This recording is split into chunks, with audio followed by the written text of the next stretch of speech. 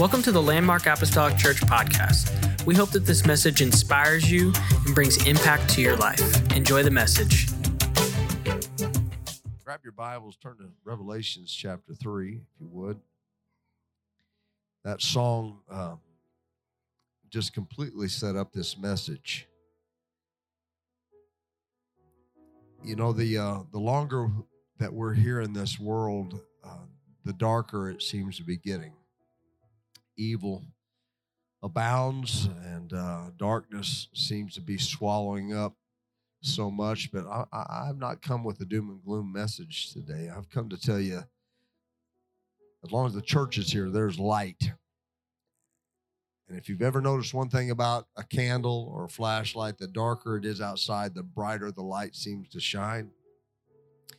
And so I believe that today we have a call upon us. And I want to just take our attention to one of the letters that John wrote to the church of Philadelphia. John has an insight that is unique from any of the other writers. He saw some things that no one else had been given the privilege to see. And so in Revelation chapter 3, verse 7, he writes to the Philadelphia church. To the angel of the church in Philadelphia write, "These things saith he that is holy, he that is true, he that hath the key of David, he that openeth, and no man shutteth, and shutteth, and no man openeth." This is what he writes. He says, "I know thy works. Behold, I have set before thee an open door, and no man can shut it. For thou hast a little strength, and hast kept my word, and hast not denied my name." When God opens a door, I don't care who's trying to shut it. When God opens a door in your life, it doesn't matter what circumstance, what enemy, what foe may come your way. It doesn't matter how hard they try to shut it. When God opens the door, it's an unshuttable door. And I just have a feeling, I feel the Holy Ghost just sweep all over me in this moment. God has opened a door for this church. There is an open door right now that he has opened. And it may look daunting, and it may look challenging, and you may even be dealing with a slight amount of fear. But when God opens a door, the church needs to walk through that door. Amen. I just want to preach to you the unshuttable door. You may be seated today. Amen. Philadelphia was a city situated in a strategic place on the main route of the Imperial Road from Rome to the east. And because of that, it was once known as the gateway to the east. The only major problem with the specific location in which it was located was the fact that it was an earthquake zone. It's set upon a fault. And in 17 BC, it was destroyed by a severe earthquake that also destroyed many of the other surrounding cities around it. So afterwards, if you've ever seen certain places that are devastated by hurricanes, floods, storms, there are times when you always have a certain amount of people that will go back into a city, but there are others that are like, not again, not for me. I'm not going through that again. I'm not gonna rebuild only to take a chance of having another earthquake come or some other catastrophic event come and destroy my hard work and my home. And so Philadelphia was a city that many of the citizens after that earthquake refused to move back into. It was shaken. And within that city, there was a church. And like the city itself, the church was not a great church. Philadelphia was not a great city. It had been kind of rocked and reeled. And now, as you can only imagine, there were things that still weren't repaired. There were things that still needed to be fixed up. It wasn't no longer a thriving, bustling community as it once was, but it was kind of run down. And those that had gone back in to live there had gone in by themselves, and not all of their neighbors have moved back in. So you can imagine with me, most of you have seen a neighborhood that has kind of been where people have just abandoned it and they've walked away, but you've always got a few that are going to stay planted until the day that they die. Kind of discouraging. Philadelphia was that type of a town, and in that town it had a church, and that church was doing okay. It had some things that were good, but it was no mega church. It wasn't a crystal cathedral. It wasn't a place that everybody oohed and awed over, but it was just a simple church with simple people that were doing the best that they could. No packed out services, no mega revivals, but it was a place that held its ground and remained, most importantly, true to the doctrine. That small congregation struggling to have church in a shaken land with a wavering economy and an abundance of uncertainty kind of reminds me of what it feels like to live in our country in this era. There's not really a whole lot that you can hold on for certain. There's a whole lot of things that are kind of shaky when it comes to our economy. We were talking just the other day about how, you can go into the grocery stores now, and it's a little bit different than it was 10 years ago, even 5 years ago, because it would seem that you could walk into your local grocery store and pick up just about everything and anything that you wanted. It was on the shelf. You could find it there. But now we've kind of gotten accustomed to going in and seeing where we don't have as many choices, and there's some things that we liked and always could get before that it's a little more difficult to get our hands on. I know we're not where they're at, but still the similarities are real. That little church in Philadelphia caught the eye of heaven.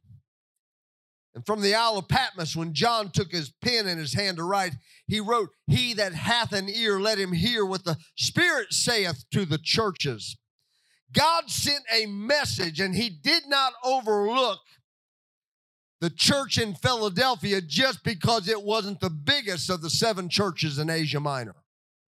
He didn't overlook Philadelphia just because it was on what some could perceive to be the wrong side of the tracks or in a barren land. No, he looked at that small little church in Philadelphia and he said, "You're worth my time and you're worth my effort, and because of that, I am going to write a letter to you to let you know how I feel about you." Revelation 7 and 8 said, "Write these things that are true." Can you imagine receiving a message like this from God through the hands of his messenger, John? Can you imagine if somebody came and wrote a letter to this church from a far off distant land, somebody that doesn't know us, doesn't know our situation? How encouraging that would be to know that God had spoken to somebody about us, that God had noticed us.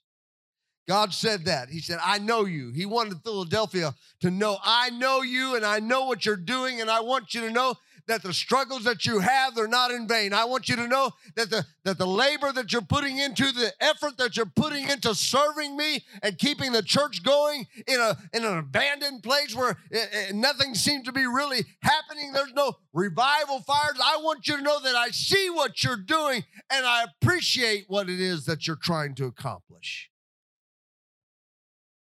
Your efforts have not gone unnoticed. Got my eyes on you. I know how you work." Hear me today. When you begin to wonder if your praying is making a difference, and don't tell me you haven't ever felt like this. When you begin to wonder if your worship matters, when you begin to wonder if it even makes a difference if you show up or not, or if anybody's going to miss you, or if God even sees where you're at. Let me tell you, I've come to tell somebody today that what you do and what you worship, it matters. And when you show up and you put it in, and you put in the effort, and you put in the labor, and you worship when you don't feel like worshiping, and you worship when everything around you seems to have abandoned you, God knows where you're at. God sees you, and he notices your efforts, and they are not in vain, because he looks down upon you and he sees you. Not one moment of prayer has gone unnoticed. Not one chapter read out of your Bible has escaped him. Listen to what God told the church. He said, I know that you have little strength. I know that you have, he said, I know where you're at, and I know who you are, and I know that you don't have a whole lot to offer, and I know that you feel a little bit worked over and a little bit weary. I understand that, but he said, I also know that you have a little strength. And let me tell you something, God never required you to carry the weight of the load all by yourself. God never expected us, amen, to come up with everything that he could do for us and nothing that we could not do for ourselves. But God says, if you'll give a little, I can come in and I can turn the little bit that you have into a whole lot more.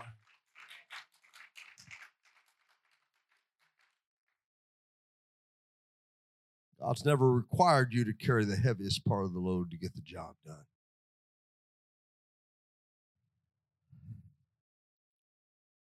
The widow said, I would make you a cake.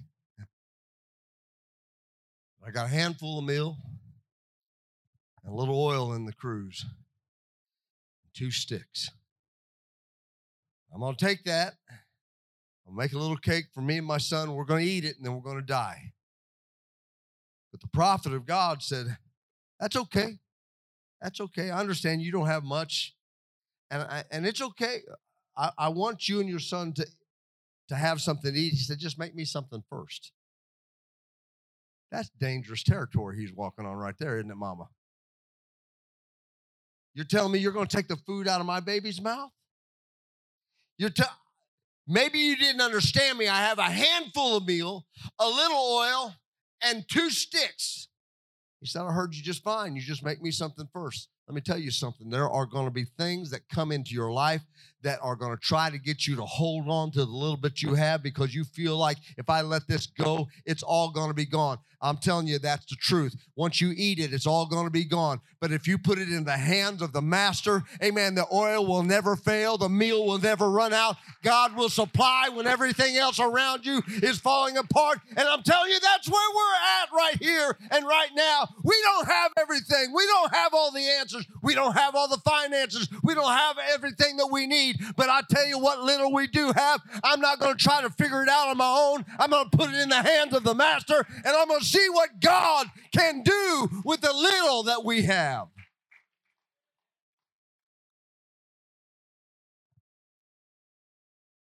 He never said, once you become the largest church in town, I'll bless you. Once you get enough money in the bank, then I'll bless you. There's an old song that came to mind as I was studying this. Some of us old timers will remember, little is much when God is in it. Little is much when God is in it. Somebody needs to hear me today. Don't hang on. You're going to starve to death. You may get one more meal out of it, but it's not going to sustain you through the famine that is coming. Give what little you have to God. It may not seem like you got much to offer, and God says, wait till I get done with it. I'll show you how much I can turn your little bit into. It's more there than you think there is. There's more there when I multiply it than you can even handle. There's enough to sustain you, and that's what we're looking for. We're looking for supernatural sustainment. God told him, don't be discouraged because your strength isn't what you want it to be. Don't worry about where you're located. Don't worry about the way it used to be. I'm quite certain that maybe there was a larger congregation at one time. But due to circumstances, and circumstances are always going to be coming up against the church.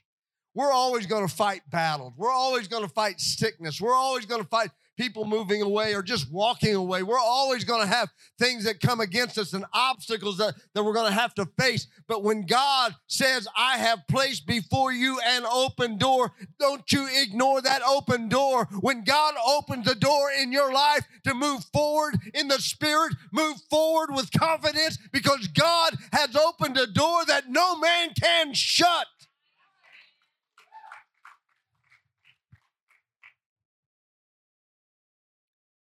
Times when we feel battered and weary. Times when it's hard to keep going. I know there's some sleepy heads in here today. We had quite an evening yesterday.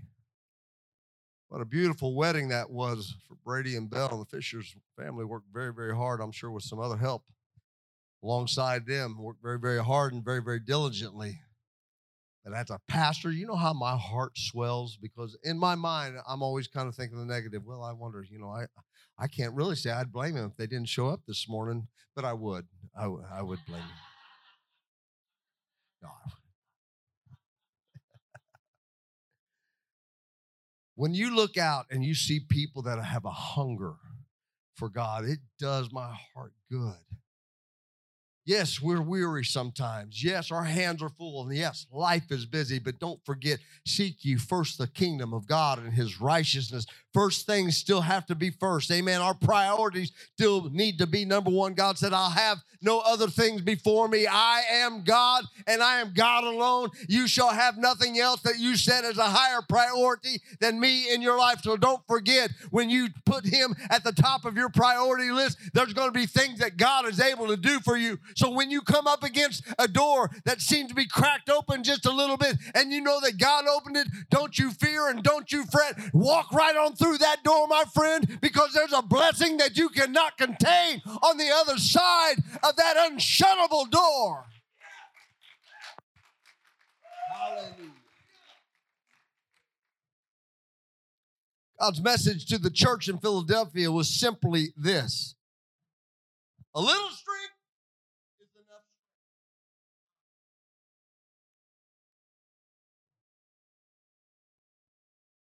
A little strength is enough strength. Ever heard of something called leverage? Sure. My dad would call it, go grab the leverage bar. We'd try to get something up out of the ground, and we'd lift it and try to pull on it and couldn't get it. So we'd use something called leverage. We'd go get a big iron metal bar, and we'd put a block of wood underneath it and get that iron bar underneath there. And you crank back on that, and all of a sudden, leverage is your friend. If you've got God, you've got leverage. You've got leverage that you cannot even comprehend.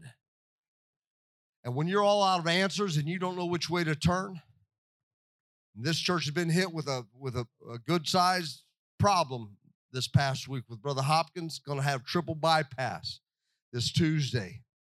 But I'm telling you what, I'm not worried about it because I know whose hand that he is in. We're going to put him in the hands of the Lord, and then we're going to use our leverage as God's people. And we're going to pray for our brother, and we're going to pray for our sister as she walks with him, her husband, through this. We are not going to leave them stranded. They're not out there by themselves. No, we are the family of God, and so being the family, we have leverage with God to go to battle and warfare for one of our own. We're not going to leave them out there by themselves.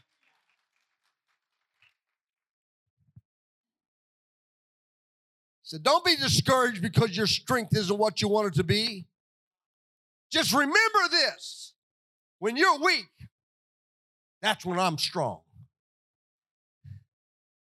When you get to the place where you're exhausted and you don't have an avenue and you can't write a check big enough, you still have a God that nothing shall be impossible for. We are not out of answers as long as we have God. We are not out of answers as long as the door is still cracked open. Amen. Because what we need to understand is no matter what amount of stress comes our way, no matter what kind of problem or situation we face, there is a door that God has cracked open, and ain't nobody in this world, including the devil and all of his demons, that can shut that door on God's church.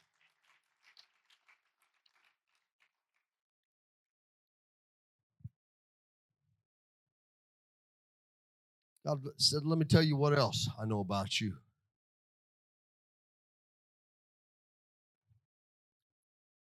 You kept my word and you haven't denied my name.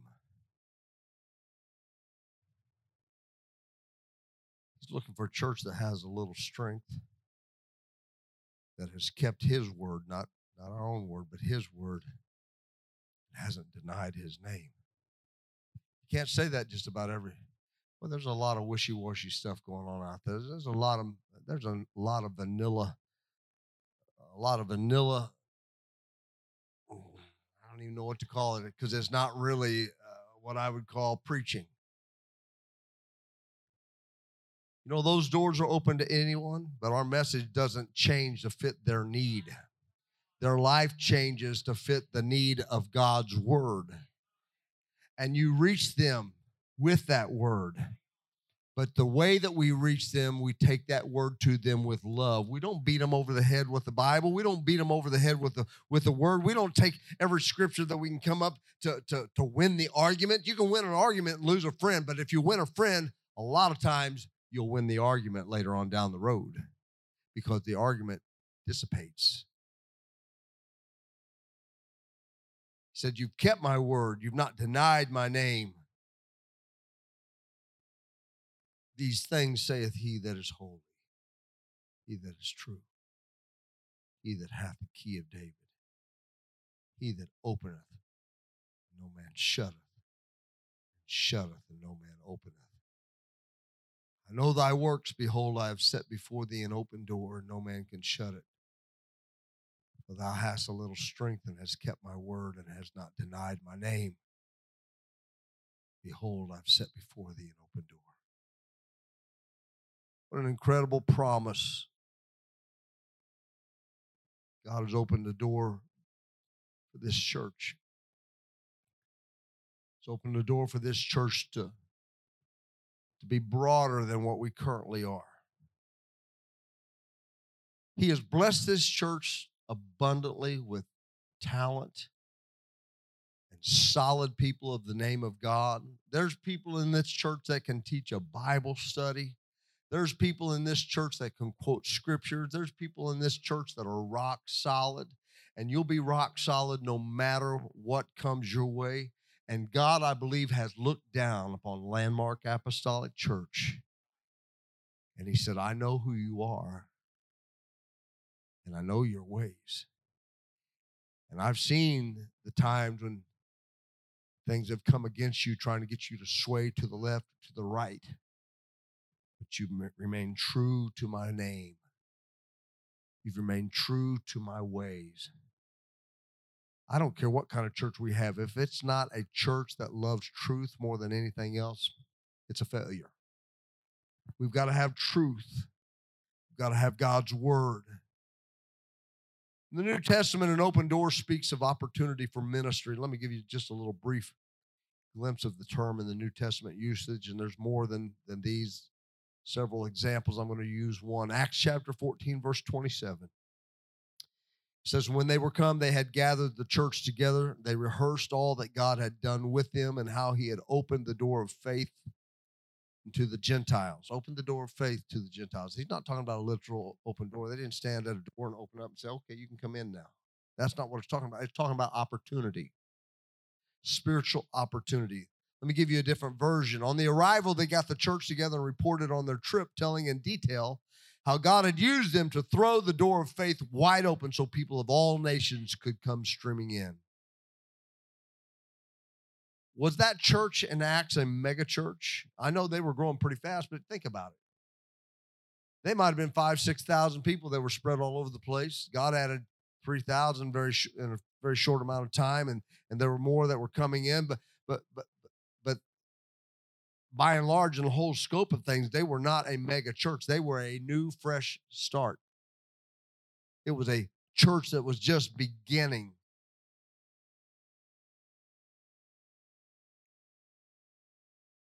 They weren't even a well-established church.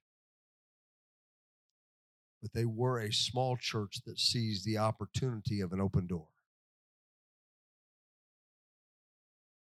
They were a small church that seized the opportunity of an open door, 120 in a little upper room. That's where it all started. Something began to happen. People began to look, what's going on here? What's taking place? There's something supernatural going on here. Are they drunk? Are they what's happening? And then the apostles said, hey, this is what Joel was talking about. In the last days, God was going to pour out his spirit upon all flesh. Sons and daughters were going to prophesy. And he goes on, and they're like, well, how's this come about? He said, this is happening because of Jesus. By the way, who you crucified.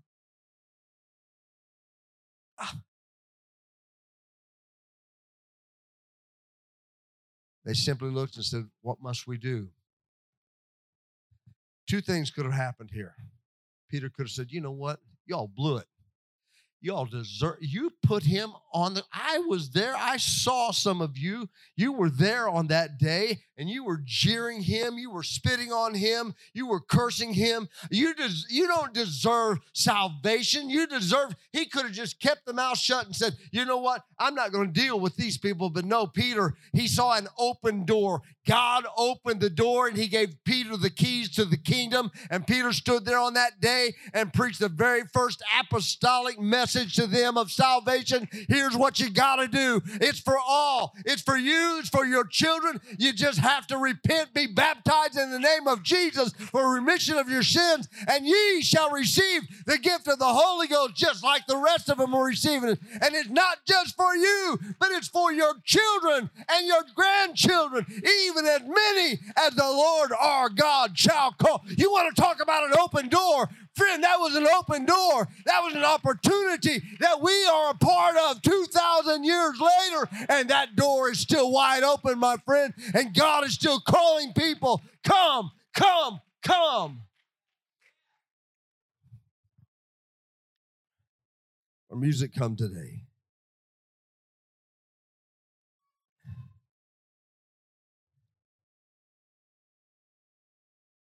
Where I worked at FedEx for all the years that I was there, they had something called the open door policy. Maybe they've had the same thing at your work, and that simply means that at any moment in time that you felt the need, if you needed to go to your supervisor and have a conversation, that you could knock on the door, even if it was shut. You could knock on the door and he would open it up. I didn't have to take, as a matter of fact, probably the last 10 years, I had my supervisors calling me in, saying, would you mind coming in here and talk to me for a little bit? I need to bounce a couple things off of you. I was the unofficial chaplain at 3000 Eastport Plaza Drive.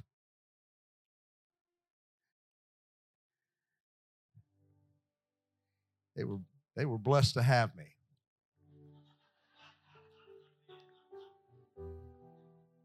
I didn't charge them a dime.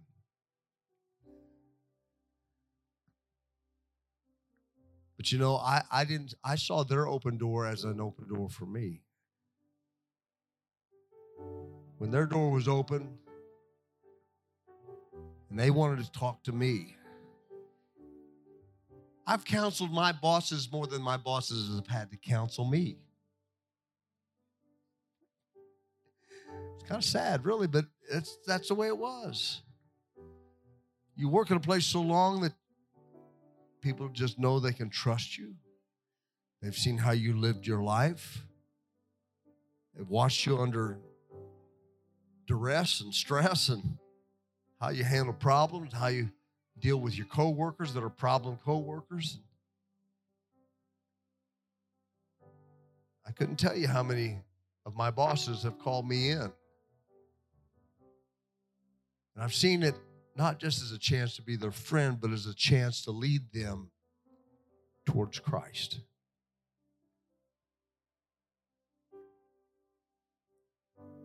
Hear me this morning when I tell you that I really, truly feel like God has given this church an open door opportunity. But an open door only matters if you're willing to walk through it.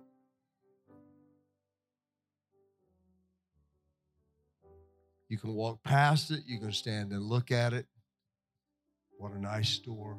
What a gorgeous door. Wonder what's on the other side. And the fear of the unknown can cause us to make some mistakes if we're not careful. And that's why it's important to know who it is that's opened the door. That's why it's important for your relationship with God to be close enough that you can hear him speak and know that it's him that is opening the door. Because when you know who it is that's on the other side of the open door, you're a whole lot less fearful to walk through it. Just stand with me today.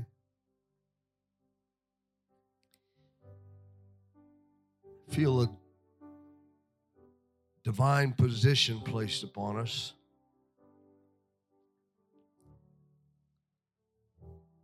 Feel like God is doing something really supernatural, miraculous in our midst. I think you could probably concur that we've felt some deepness in the spirit in the past few weeks.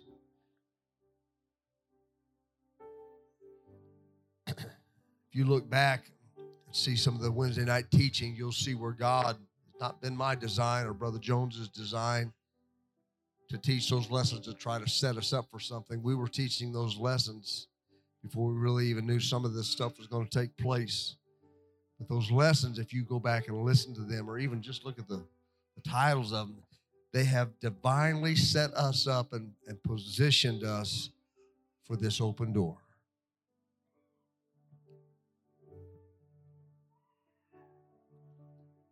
Sam Jones was a popular evangelist in the South years ago, and during the course of one of his revival meetings, he would designate one night as a quitter's night. And what that meant was simply that people that wanted to quit smoking, chewing, drinking, carousing, they'd bring some kind of memento of whatever it was that they wanted to quit. Pull their cigarettes out, lay them on the altar. God would begin to touch and move. And one of those nights, they were shocked when his aunt, little old feeble aunt, come walking up. Everybody was looking at her like, what is going on? What has she done? What's she got to get? She was a great saint in the church. She was just a sweetheart of a woman. So Sam asked her, he said, Aunt Sarah, what in the world are you repenting of? I don't know of a thing that you do that you need to repent of. No one was prepared for her answer, but it was an answer that convicted so many. She simply looked at Sam. She said, I ain't done nothing, and I'm going to quit it.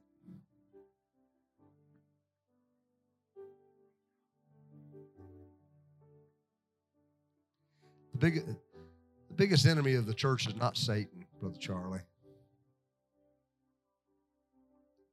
Our biggest adversary is not the world. I mean, there's the spirit of the world. Those are things that we fight. We wrestle against flesh and blood. You know, I wrestle not against flesh and blood, but the spirits that are out there. And we do have a certain, but that is not our biggest enemy. Our biggest enemy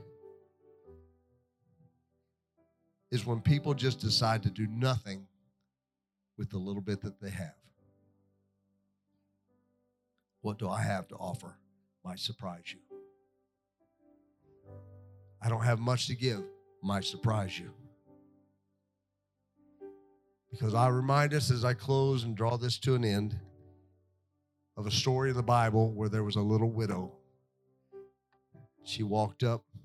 Everybody else was chucking in their big money and their tithes and their offerings, and she comes hobbling up with two little mites. Not much. But God saw what she gave, and He said, she's given more than anybody here today. Because she's not giving out of her abundance. It's easy to give out of our abundance. It's easy when we can throw some money in the plate and still have money to go out to eat. But what are we going to do when we're down to our last little bit? Just a handful of meal and a little oil in the cruise. Oh, no, it's much more than that. In your hands, it's just a handful of meal and a little oil in a cruise. But in God's hands, it's enough to feed you and your family through the difficult days ahead. Well, as they begin to sing today,